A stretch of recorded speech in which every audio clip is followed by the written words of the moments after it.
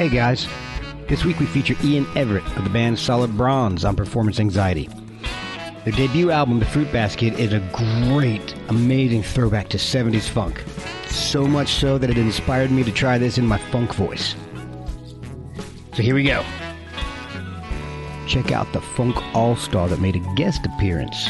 There's also some horn work from Morphine saxman Dana Colley. This Steely Dan-esque album took over a year to make, and in that time, Ian created some great stories of memory that he shares with us, including the story behind the name. Follow them on Facebook and Instagram at Solid Bronze Band. Follow us at Performance ANX. Merchandise, and I highly recommend you buy some, is at performanceanx.threadless.com. And let's get the funk out of this intro and into the show with Ian Everett. This is Ian Everett from Solid Bronze, and I'm here on the Performance Anxiety podcast. I had to help my wife try to connect some Bluetooth stuff, and it wasn't detecting it on her phone, and we just finally gave up. So, yeah, it's like I rarely trust anything without wires, you know? Oh, yeah, tell me about it. It's, I don't know, technology, I'm at the age now where it's starting to pass me by, I think. My kids know all about it. And, it's hard to keep up, man. Yeah. Oh, it really is. It really is. Again, I really do appreciate you spending some time with me and taking me through the recording of the debut album. And before we get too far into it, I want to know a little bit more about you and how you got into music. Now, you're from New Jersey, right?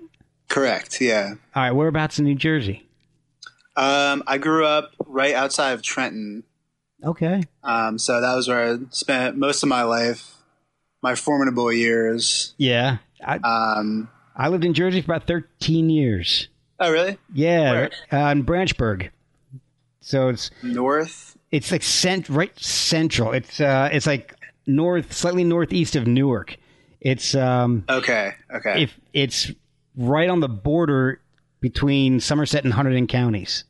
Okay, cool. So it's in Somerset, but literally a 5-minute drive and you're in Hunterdon. So cool. So I was talking with a mutual friend of ours about going to the Princeton Record Exchange. I used to do that all the time, and that was my favorite place to go ever. Yeah. My favorite record store in the country, yeah. Oh, it really is. It's yeah. I used to go there back in the 90s, and God, I would go there with like $20, $30 and come out with 15 to 20 albums, all promos, promos from the radio stations and all. Yeah. Because PRB was probably a lot of stuff in there too. Oh yeah. It would be all the like the cardboard case promos and the cutouts and oh man, it was the dream. Yeah, and that's how I found most of my favorite bands is going through there and finding something that looked cool. Right. I mean, just shopping by judging a book by its cover, which is like exactly you're not supposed to do apparently, but yeah, no, I never quite agreed with that. You know, I mean, you can kind of know by looking at something like at least what to expect a little bit, or you should. I think you should know what to expect by looking at the cover. You know, well, that's one thing that with electronic downloads and all has really suffered is album art. I used to be drawn in by album art, and that looks amazing. Let me get it and listen to it.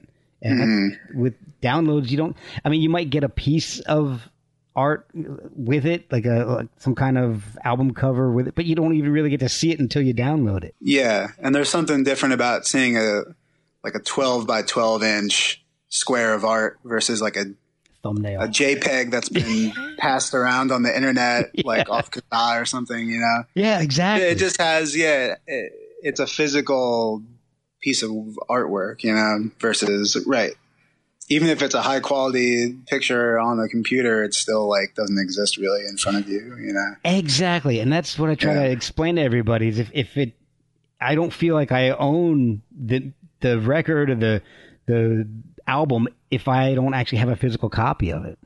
Yeah, yeah. I mean, It you could can just hear it. disappear. And right. it would something happens to my computer and all of a sudden it's gone. It would take something catastrophic to lose the 3,500 CDs I've got downstairs. Right. So anyway, I don't know. That's my anybody who's listened to the show before has heard me talk about that. But what kind of music were you growing up on? A lot. Is a real wild ride. Oh yeah. In the past for me, like it's just come up now more than ever, maybe. But like my first love of music was like rap music, like hip hop in the '90s. Okay. Like Tupac, Jay-Z, like DMX, that mid '90s era. My first CD ever was Usher's debut CD. Oh wow. My Way by Usher. Yeah. So it was like, because that I think was becoming like pop music kind of, like I used to watch like BET at the time. Okay. And that was like my first like conscious choice of music. And I think it's come up a lot because now like I realized a lot of what I liked before was just like old funk records, technically, because a lot of it was just old samples of stuff that I either realized later or like, you realize that later on down the line when you're not like 10 years old. Yeah. Yeah, exactly. But yeah, so that was kind of my first foray into like finding something that was like, that I connected with. And then when I became a teenager, it turned into punk rock. Okay. Which around Trenton, there was a lot going on when I was getting into high school. Yep. And a lot of like Elks Lodge shows and like church shows. Did you ever go up to the shows up in New Brunswick area? Like the Melody and those areas? Not that early on. Okay. Yeah. Like I knew about them, but I couldn't drive. Yeah. I had a friend of mine was in he was pretty deep in that scene. He had a couple bands in there. Guy named Alf Bartone. He's in a band X Number 5, Muskalunge, some like late 80s, early 90s New Brunswick, New Jersey hardcore, New Jersey punk bands. He was friends with the Bouncing Souls and all those guys. Yeah. Okay. A lot of the stuff that was early on was like, it's all just like kids from my high school, or like, I remember seeing My Chemical Romance play. Oh my gosh. Yeah. Like in the middle of a show, like they were just guys. Yeah. And 2 years later, I was like, their album was out in the store. I was like, I just saw those guys. Like, that's the weirdest feeling, man. Really weird. Yeah. And like, what a weird band, they just, it went in an odd direction too, but they were just like kids, It's, it's amazing to see that progression from just, a bunch of guys playing at like you said, like at an Elks Lodge. Then all of a sudden something happens, they get a deal and they're everywhere. And it seems like it's no time flat. Right. And I think like at that time, like there were bands like Saves the Day, right, that were around. So like they were just kids from Princeton too. And I guess that's how kind of all the punk bands were. Cause like when it's a fad, you get signed. Yeah. Or whatever. Right. Yeah, so like it's like Shades Apart and. Yeah. For me being Vision. A kid, it was like, whoa, these guys are just like, big time in a band. It's like, no, they're just guys. Yeah. Yeah. I just saw those guys like last week at the Melody. Yeah. Oh. And then, now I realize that that's very true. Like everybody's just guys, right? Like everyone's just like a regular old person. Yeah, exactly. Yeah. So at what point did you start playing music? When I was 14, I started to learn to play bass. Okay. My cousin and I like started up a little band idea, which was like my brother playing drums on like a stool, like literally playing a stool as a drum. Oh, wow. And then just kind of like morphed into like then meeting a drummer. So like half of high school was like kind of like real kind of punk songs. And then being in high school in the like mid 2000s in New Jersey, there's just like genre upon genre upon genre of music, right? So it was like, like a post-hardcore band, like a screamo emo band. Okay. Like, there was just a lot going on, a lot of different like sub-genre types of music that you had to either like, you were into some, but not all of them. Oh yeah. And you can go down crazy rabbit holes with that stuff. So that was a weird time to make music, but like we found like something cool that we liked and whatever. But I played bass all through high school in those bands. Okay.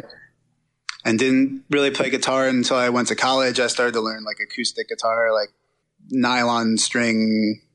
Oh, wow. Finger picking stuff because my mom had an old guitar. So you weren't trying to be just that like guy at the party playing the guitars to pick up chicks. You were actually trying to learn how to actually play. Yeah, no, never tried it, and I doubted it would have worked anyway. But yeah, like I had started working at a Goodwill and was buying like Simon and Garfunkel records and Cat Stevens records and all that kind of stuff. So like, oh, wow. Then I was like, oh, whoa, like how the hell do you play Blackbird on guitar? Like, oh God. Yeah. Like stuff like that. Yeah. Good luck. I tried. I was, and I don't know if you know the comedian Mitch Hedberg, but oh yeah, he said the basic. I took guitar lessons on and off for 6 months throughout my entire life.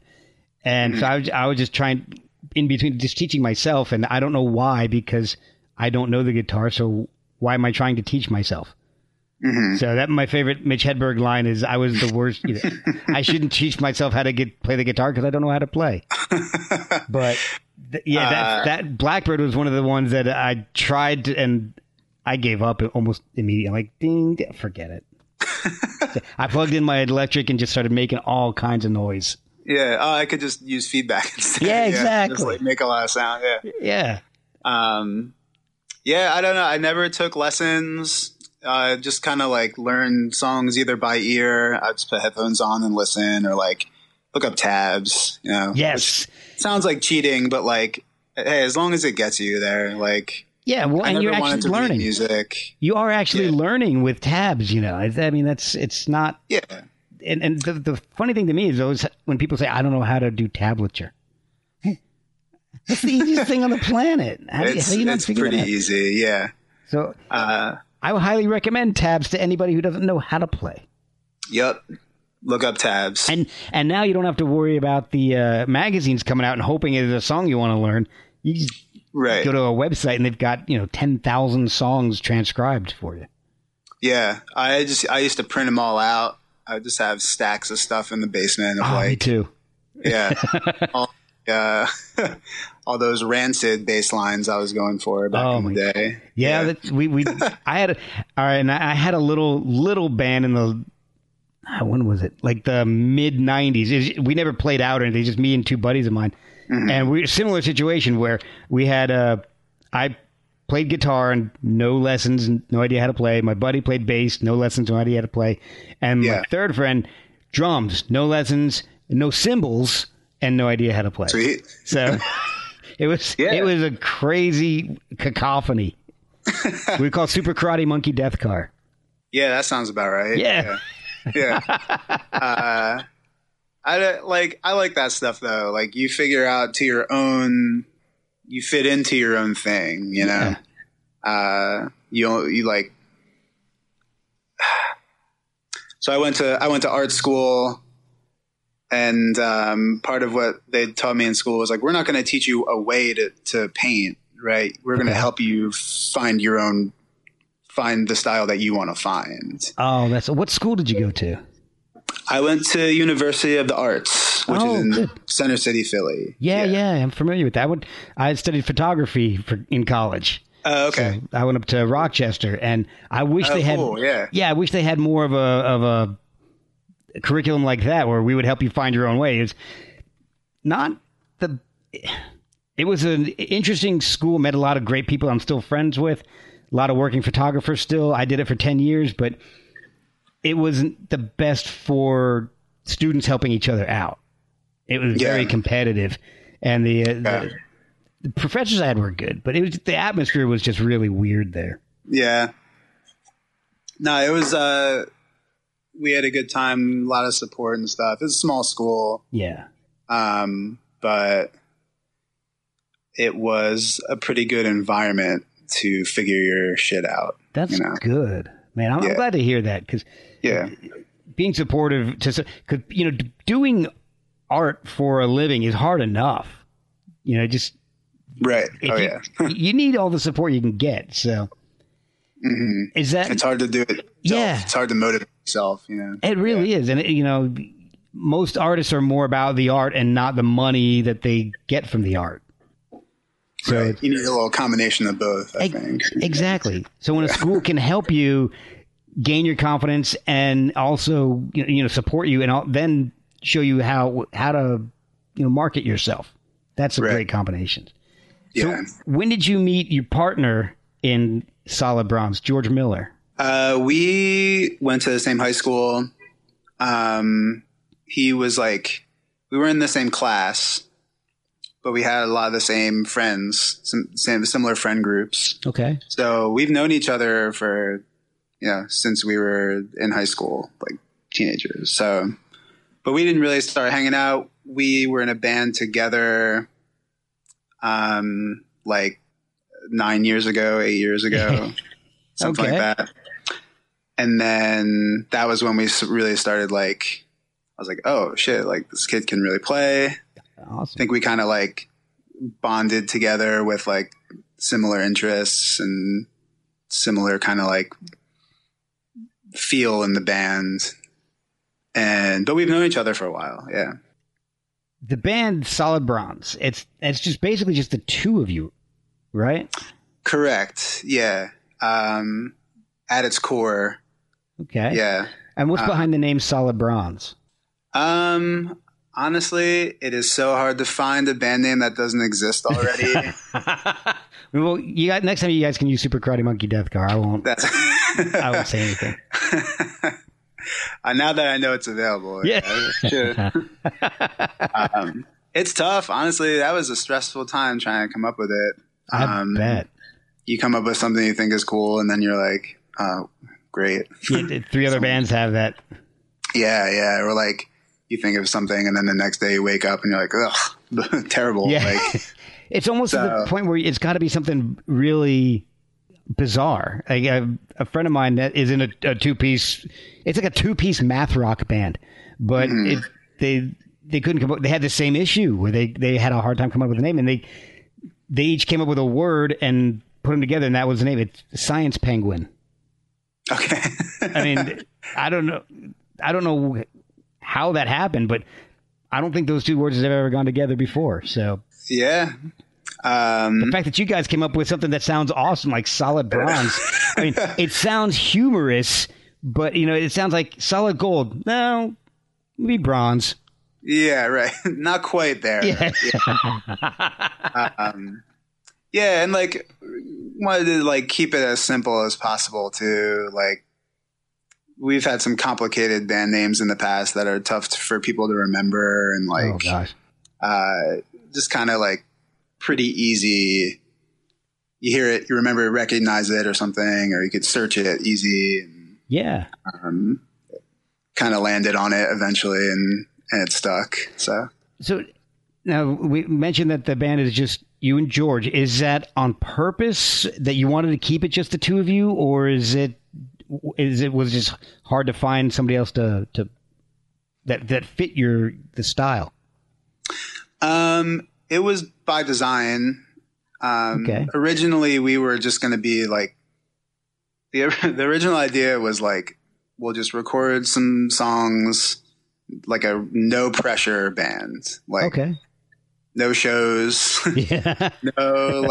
no, if 50 people hear it, that's cool. But just to kind of get into our own thing and just record, which is my favorite part about making music anyway. Oh, okay. So it sort of snowballed into some other stuff. Now, were you guys in different bands at this time when you started working on Solid Bronze? No, we were in a band that ended. Okay. And then I was sort of at a point where I was like, all right, I'm about to turn 30. I could probably stand to like kind of throw the towel in, you know, like Mom's in your ear, you get a job. Yeah. Like I was like 30 is like, you know, you're either all in or all out for it. And like, I was like, I could like take a break, man. I've been playing in bands for like years and years. Right. And, you know, how many New Brunswick basements can you play? Like that, you know, it becomes like a chore. That makes sense. If you're just doing it, you know? So like, we were like, yo, we'll take that aspect out and we'll just record when we want to do it. And it'll just be like two people making a decision, you know, like streamline it. And, you know, we have friends that are musicians and stuff too, like recording. You could call somebody in, like you could kind of just build it that way. So it's kind of like a Steely Dan approach. Yeah, sort of. Yeah. All right. That's cool. And now you guys took a while to record this album. It was about a year, wasn't it? Yeah, it was like a year of recording. We got hooked up with Mickey, with Dean Ween, who produced it, through Chris Harford, who co-produced it. Okay. Who like I had worked with him a little bit at our job. Okay. And he's like a legendary guy in our area, been around for a long time playing. And, Ween's amazing. Yeah, right. And Hartford's been connected with them since Ween sort of got started. So him and Dean are tight. So when I called in Chris Harford and he was like, well, maybe I'll produce it. Like, I don't know if I see myself adding what you guys want to this project. And I was like, all right, that's cool. Right. And he was like, oh, I think Mickey would like this. And I was like, all right. I mean, who knows? That's like a far-fetched thing. Yeah. And then next thing we know, we're like recording at his studio. Wow. And it was just going to be, we'll record the rhythm tracks and like whatever we can up there. And we'll just finish off the rest at home, you know? Okay. Which we did. And then he was like, yo, I want to like help you guys like really finish it. Oh, awesome. So we were like, I mean, yeah. Cool. Yeah, of course. Yeah. So like it was pretty much meeting up like once a month for like 10 months or close to a year, just like kind of knocking out different things. Okay. And it was cool that way because we had time to sit on things and listen to it and go like, maybe this doesn't work, or like think of another idea for like, well, maybe I hear this on this track. Where I think if you like kind of record, I mean, you could record in 10 days, right? But like, that's how you feel within 10 days. How you feel in a year's time, like you can really kind of like work some stuff in or out. You know? Yeah, you get a chance to let the songs breathe and develop. Yeah.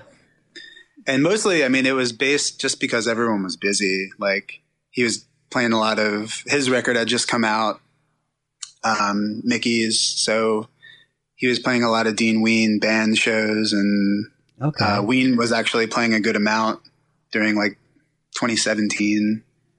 Okay. 2018 when we were recording. So mostly it was just a schedule thing, but I think it ended up working out in our favor. Well, anyway. The album is awesome. I've been listening to it for days now, and I love it. It's really cool. It has got this amazing 70s funk sound.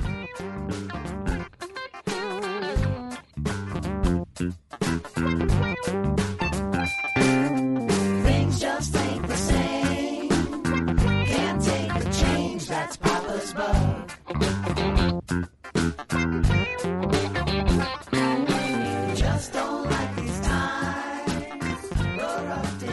Did you guys get a chance to use vintage equipment on that to get some of those sounds, or is it a lot of modeling? I mean, our instruments are not like vintage, really. I mean, my bass is the same bass I bought when I was 14. That might be vintage now. I don't. Yeah, I guess kind of technically. Forgot about the time aspect. Yeah. But mostly I think it's just like that's where our heads go. Like, Okay. you know, that's sort of where that's the kind of stuff that we listen to mostly, or like it's what we sort of at least wanted to like. That was sort of what we bonded over to start playing music anyway. Okay. Was like love for Sly and Curtis and P-Funk and like Herbie Hancock and like oh yeah, that kind of stuff where like we're like, let's see how we can like tap into that. Well, it's just a cool album. It's I don't know lots about funk, and so that I'm kind of at a disadvantage talking about it. And you know, I'm hoping maybe by the end of this talk, I'll learn a little bit more. Maybe you maybe even be able to steer me into some bands when I tell you my favorite tracks off this album. You know, maybe some people that I should listen to because of, you know, oh, I love this song, so check out these guys. But yeah, now you also had a lot of guest stars on this album, people coming in and helping you out on vocals and whatever.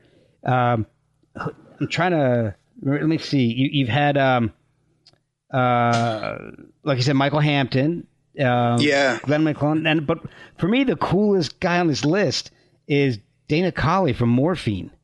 Yeah. How did you get up with Dana and get to work with him?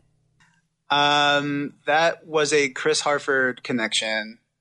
Him and Dana were actually like, were in college together, and they had a band back when they were in college.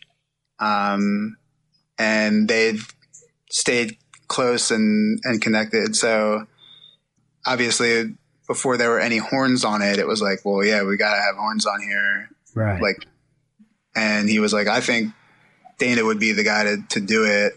God. And so he was like, just send him some stuff. So we never like sat in a studio with him, but somehow it was like even more magical to send him a song and then get back like legitimately 10 tracks of saxophone that he had just whipped up.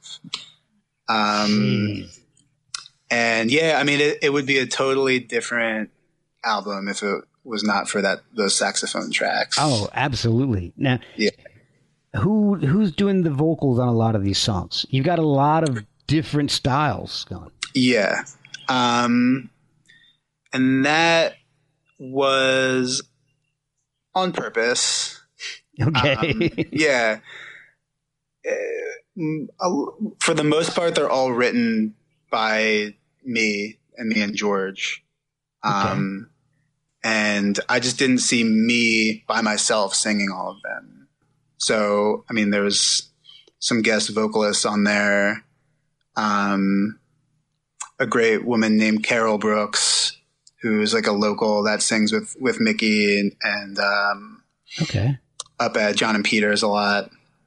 And then actually my fiance's sister is the other female singer. Oh, cool. So that just kind of like worked out. And then there's a lot of effects on my voice too. Like there's a few songs where the voice is deep. That's really just me deepening my voice. Who's doing the main vocals on Invisible Man? So that is Clue. Okay. His name is Chris Lewis. And I worked with him for a couple years ago. And we had like sort of collaborated a little bit back then. Okay. Again, Chris Harford was in the mix with this too when we were working together. And when we were doing this project, I was like, it would be kind of cool to ring in like some newer R&B with obviously like some more older R&B that we were doing. Right. And again, sent him a track, and that was the first thing he recorded to it and sent it back. I love that track. That is such a great track.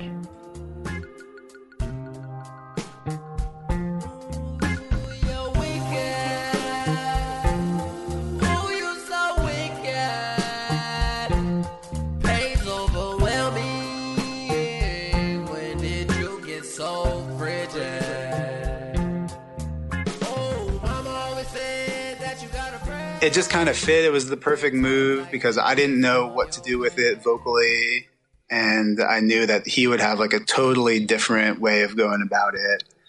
Oh yeah, it's a great song. I mean, it sounds like it's kind of like if Isaac Hayes was in Twin Peaks. I love it. I think it's a great sound, and it's got that great Charles Pitts guitar sound. It's from Isaac Hayes. It sounds like you could have pulled it right off of By the Time I Get to Phoenix or something. I love it. Well, that's Michael Hampton on the guitar solo, which is I think like his most funkadelic sounding moment for us. Yeah. That's one of the things I wanted to mention. The guitar, and me being more of a rock guy, liking funk but not knowing a whole lot of it.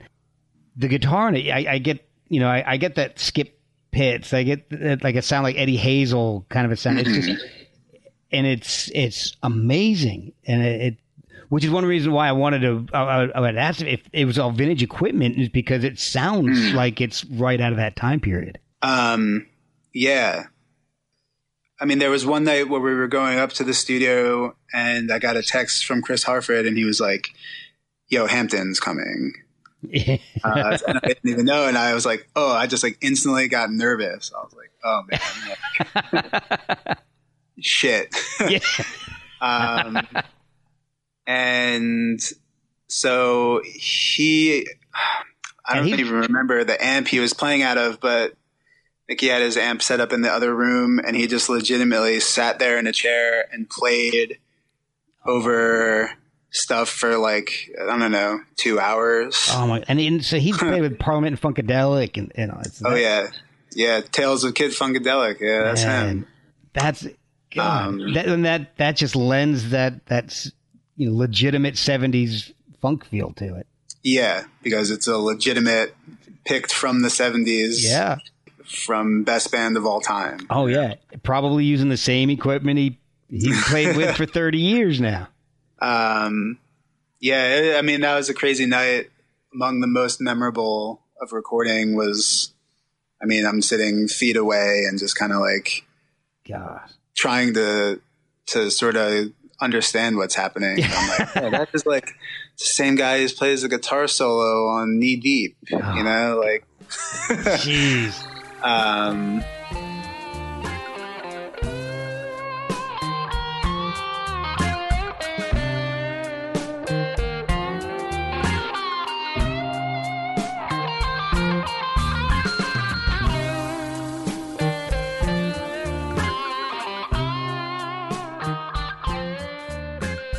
But I mean, we got very lucky with these things, Dana being willing to do it and doing like such an amazing job with the saxophone. And Michael Hampton he's pretty local to where we are, which is cool. Crazy enough. And he knows Mickey, and him being willing to do it was like, you couldn't think of it even happening, Yeah. Until it's happening in front of you. Yeah, being a fan of that type of music, having that kind of a presence in the studio helping you out, it's just kind of blows your mind.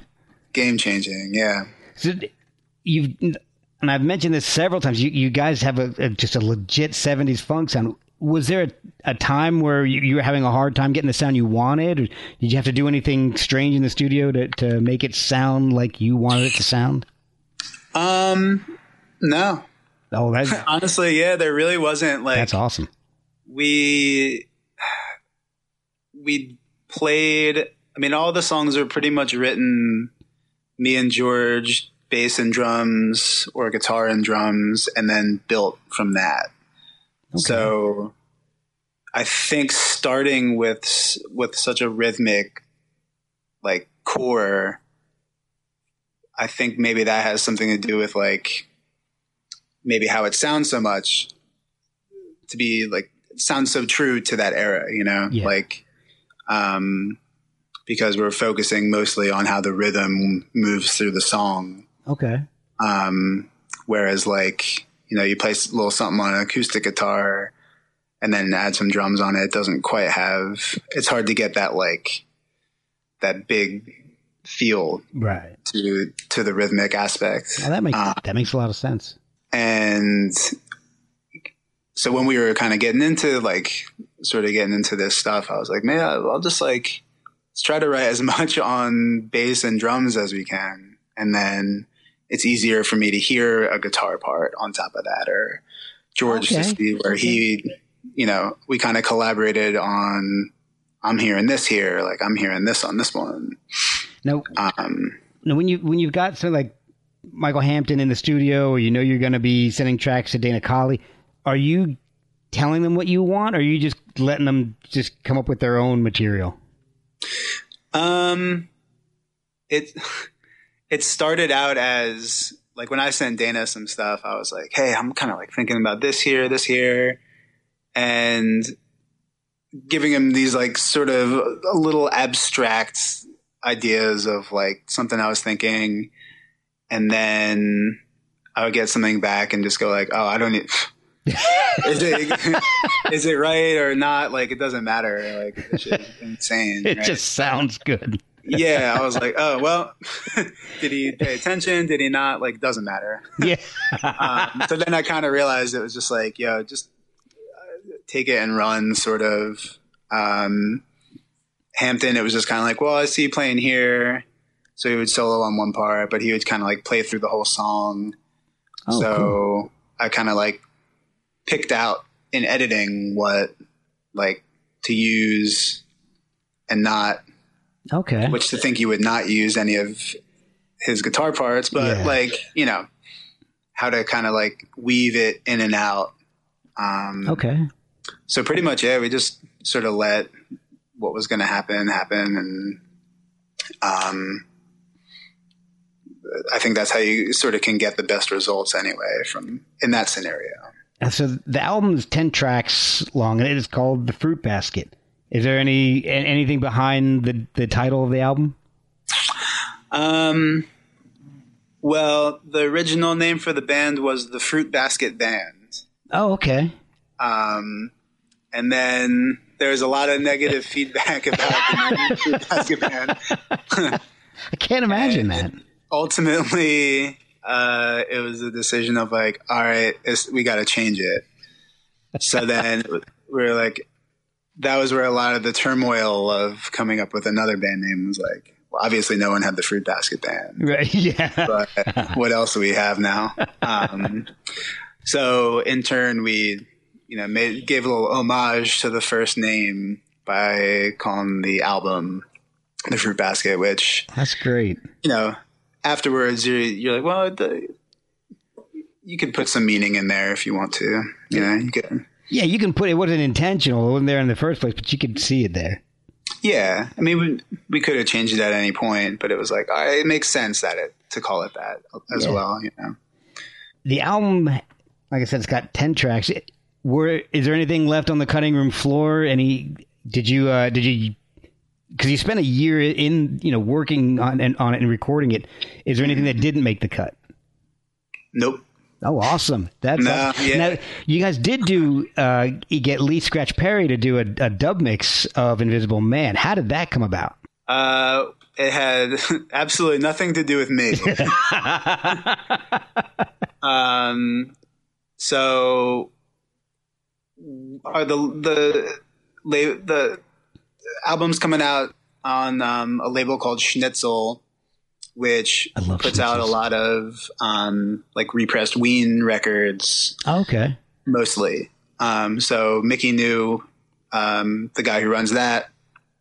And again, luckily he was into it and was down to sort of work with us.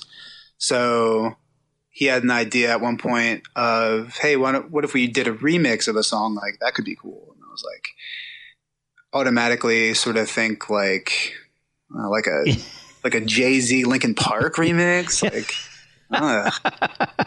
but then I was like, oh, well, what if we did like a dub? So I was like, what if it was like sort of like something like Lee Scratch Perry, you know, like a dub mix? Yeah. And he was like, well, I don't know if it, you know, I don't know about Lee Scratch Perry, but we could get somebody. And then like slowly it became like, oh, getting Lee Scratch Perry is like an actual option. Wow. Jeez. And he knows a lot of people in the labels in the UK.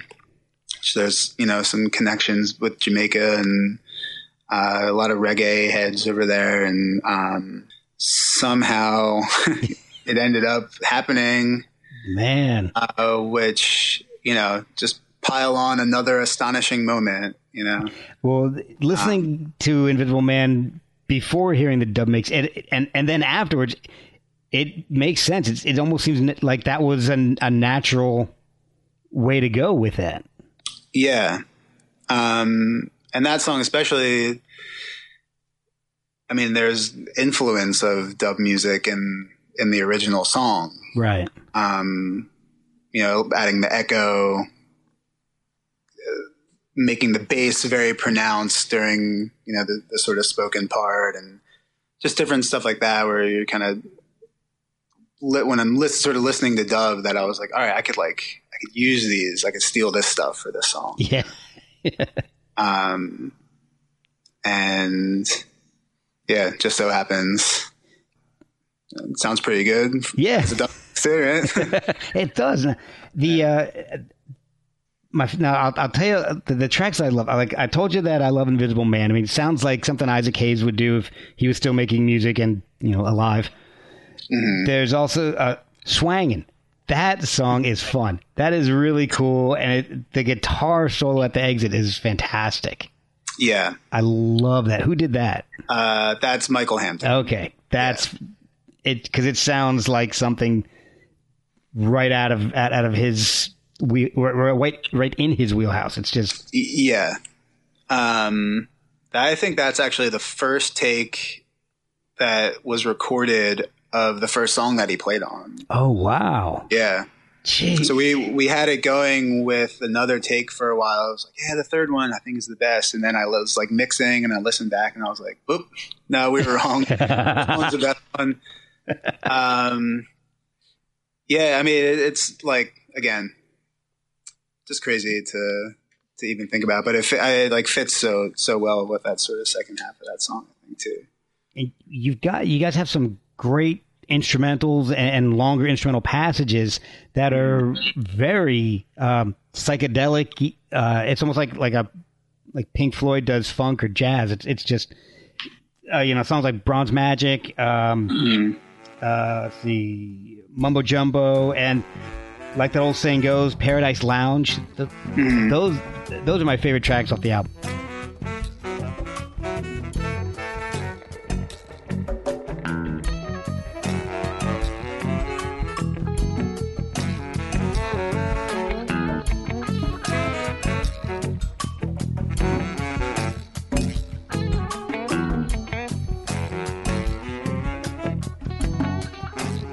Those songs make me want to put the album on, you know, have a cocktail party, eat some barbecue. I don't know, just put on some leisure suits. I don't know, but it's music that I want to share with people, and it's just It's really, really cool. Like as soon as I heard it, I told my wife, I said, all right, I'm playing this for you, and I don't do that with everybody that I interview. I'm like, you got to hear this because you're gonna like this. So it's great music to you don't have to be a fan of a specific genre to like, oh, it's a metal band. You know, well, I'm not going to play that for my wife. But yeah.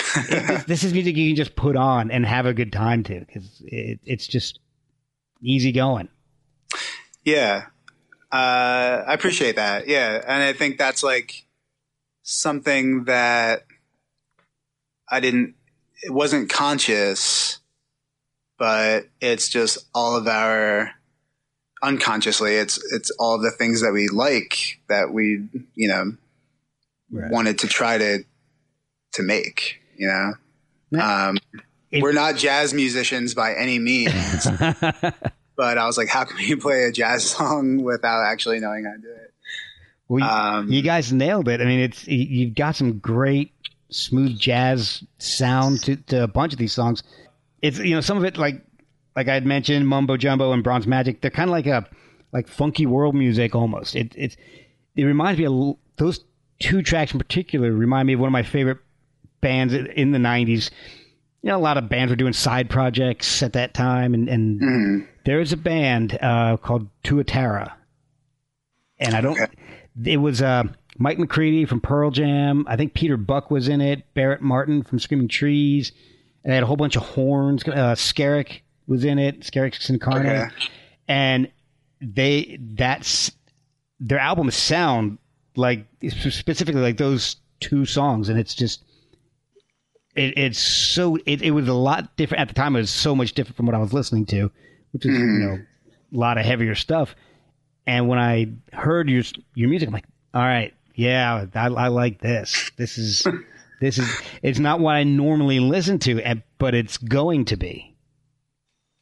So wow, yeah, and I think that's sort of something that I'm finding a lot with people's reactions to it as well. Like, that's good to hear. To make something that, like, if you don't really love rock music, it's not like a complete rock record where every song is like in your face, but there's guitar solos in it. Yeah. There's like, like a keyboard solo or like just a long dirging groove song, and George and I are into like so many different things musically that, like, for it all to come together and still sort of sound cohesive, without we wanted to, it just sort of comes out that way, well, it makes sense. You got so many influences. It's going to come out, and it probably won't come out as a straight rock song. Yeah. I mean, I've played in enough like rock bands and psych bands and stuff like that, like and this is probably the same with the band from the 90s. It was like, why don't we do something that we also like that we never get a chance to play? And so it's going to have like elements of, like, again, I don't know how to write a jazz song, say, right. But I can take what I know and turn it into fake it. Yeah. Or just, like add the needed elements to make something that I would like to listen to myself. Yeah. Well, you're making your own sound, really. You're making stuff that you want to listen to. Yeah. Combine everything that you like into one thing that you hopefully also like. Well, the album makes me want to go back to the 70s, and there's really not a whole lot of stuff that makes me want to do that. It's like this album, old baseball, football cards, and big wheels, and that's like those are the only things that make me want to go back. But glad to be a part of that list. Yeah. Well, I'd love it. Now, how can people find you on social media, and how can they pick up the album when it's released?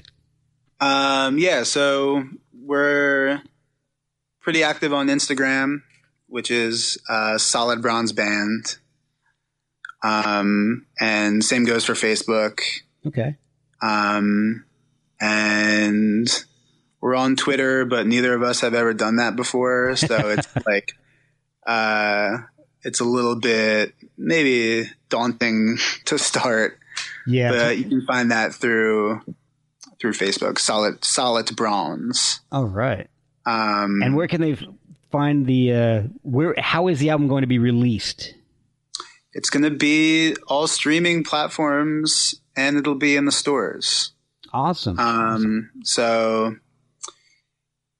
I don't know exactly which stores per se, but it's going to be worldwide. So it'll be all over in Europe.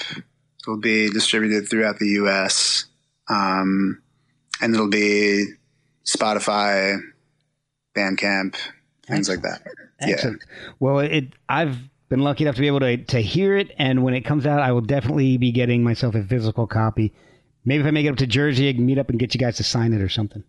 Hey, sweet. Meet you at Princeton Record Exchange. There you go. Oh, awesome. There you go. I'll bring some of my old stuff and I can trade it. Yeah. And thank you so much. Store credit. Yeah. Exactly. That was always what I got anyway. Never wanted the cash. I always got the credit. I'll yeah. There's something else in here I can find. Oh, yeah. I have one more question I wanted to ask, and I didn't think about this until just now. Are you guys going to be supporting the album by playing live at all? That's like an aspect that's been the toughest so far. Worse than your name? What's that? Worse than trying to find the name for the band? Actually, yeah. I'd rather try to find a new name. As of right now, there's no tour planned.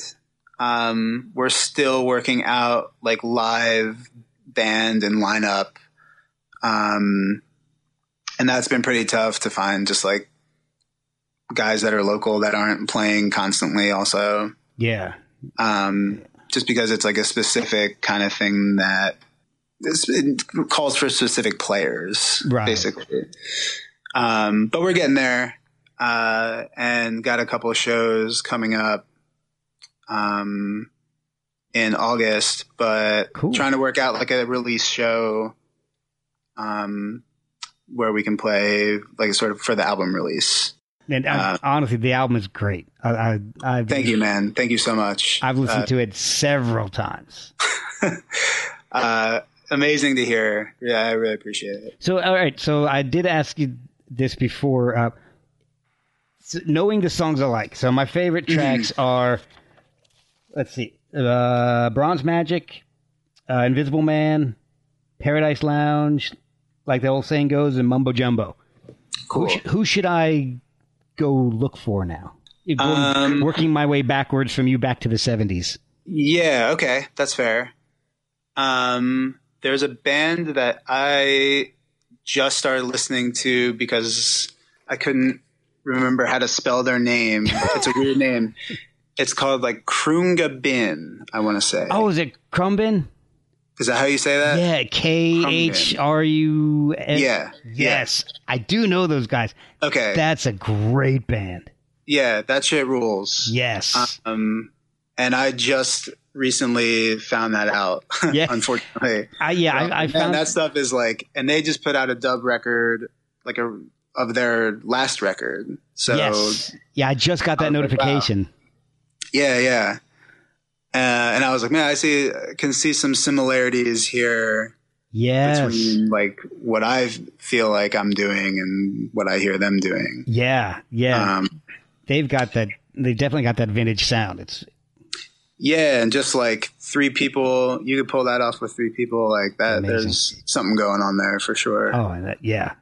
And the other, I guess, Wolfpack. Do you know them? That sounds familiar. I think when I watched a Crumbin video, they something for theirs was like, oh, if you like that, then you'll like these guys.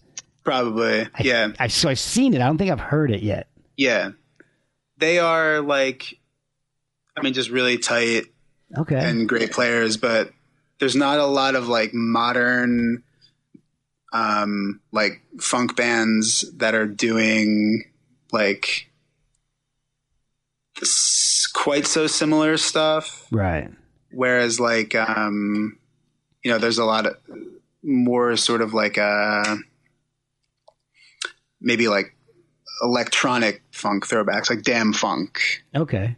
Who I like a lot, but he's more of like an 80s like boogie kind of guy. Okay. Now, is there someone with synthesizers? Okay. Is there something? Maybe somebody you listen to, and it's in like the Isaac Hayes, Parliament, Funkadelic thing that's maybe not as popular as those guys. That might be a good listen. Because this album's really got me wanting to dive into this stuff now. Yeah. Let me think. So I'm trying to think of like what we were really into. The Meters. Oh yeah, they're good. Yeah, the Meters was like a big one.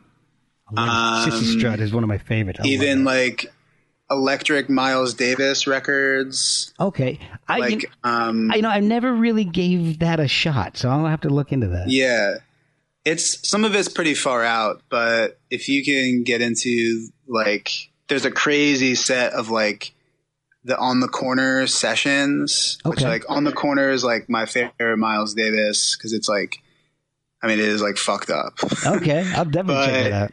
Yeah, like really cool, odd, like bass and drums, and then the box set's like just hours and hours and hours. You know?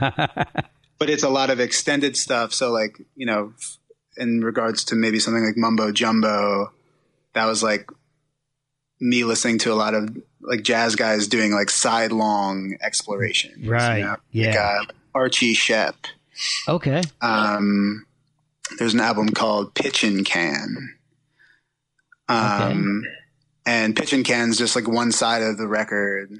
Oh, wow. That's awesome. And, you know, just like a slow moving, like, groove, and there's like a little harmonica in there. There's like some sax in there. Like, that's awesome. It was a cool time for jazz where guys were kind of getting more into like jazz guys getting into rock. Okay.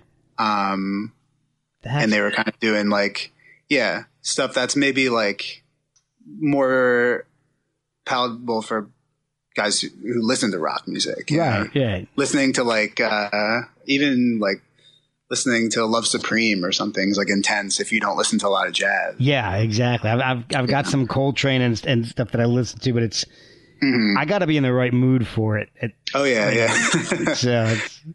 But there's like jazz funk stuff is like even Herbie Hancock.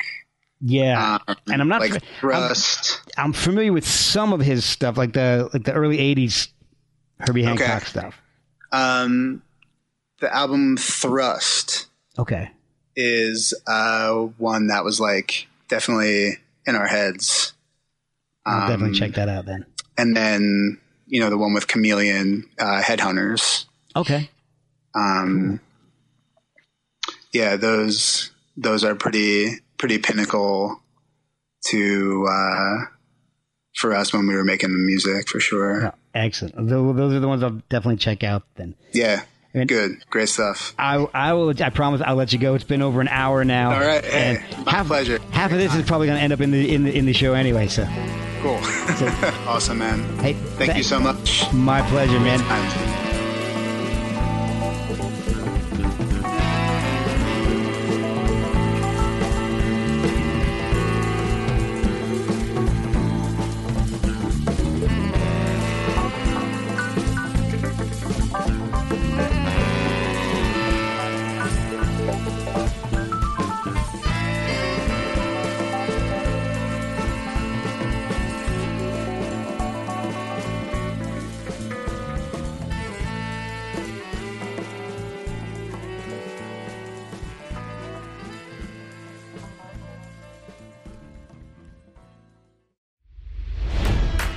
It's NFL draft season, and that means it's time to start thinking about fantasy football.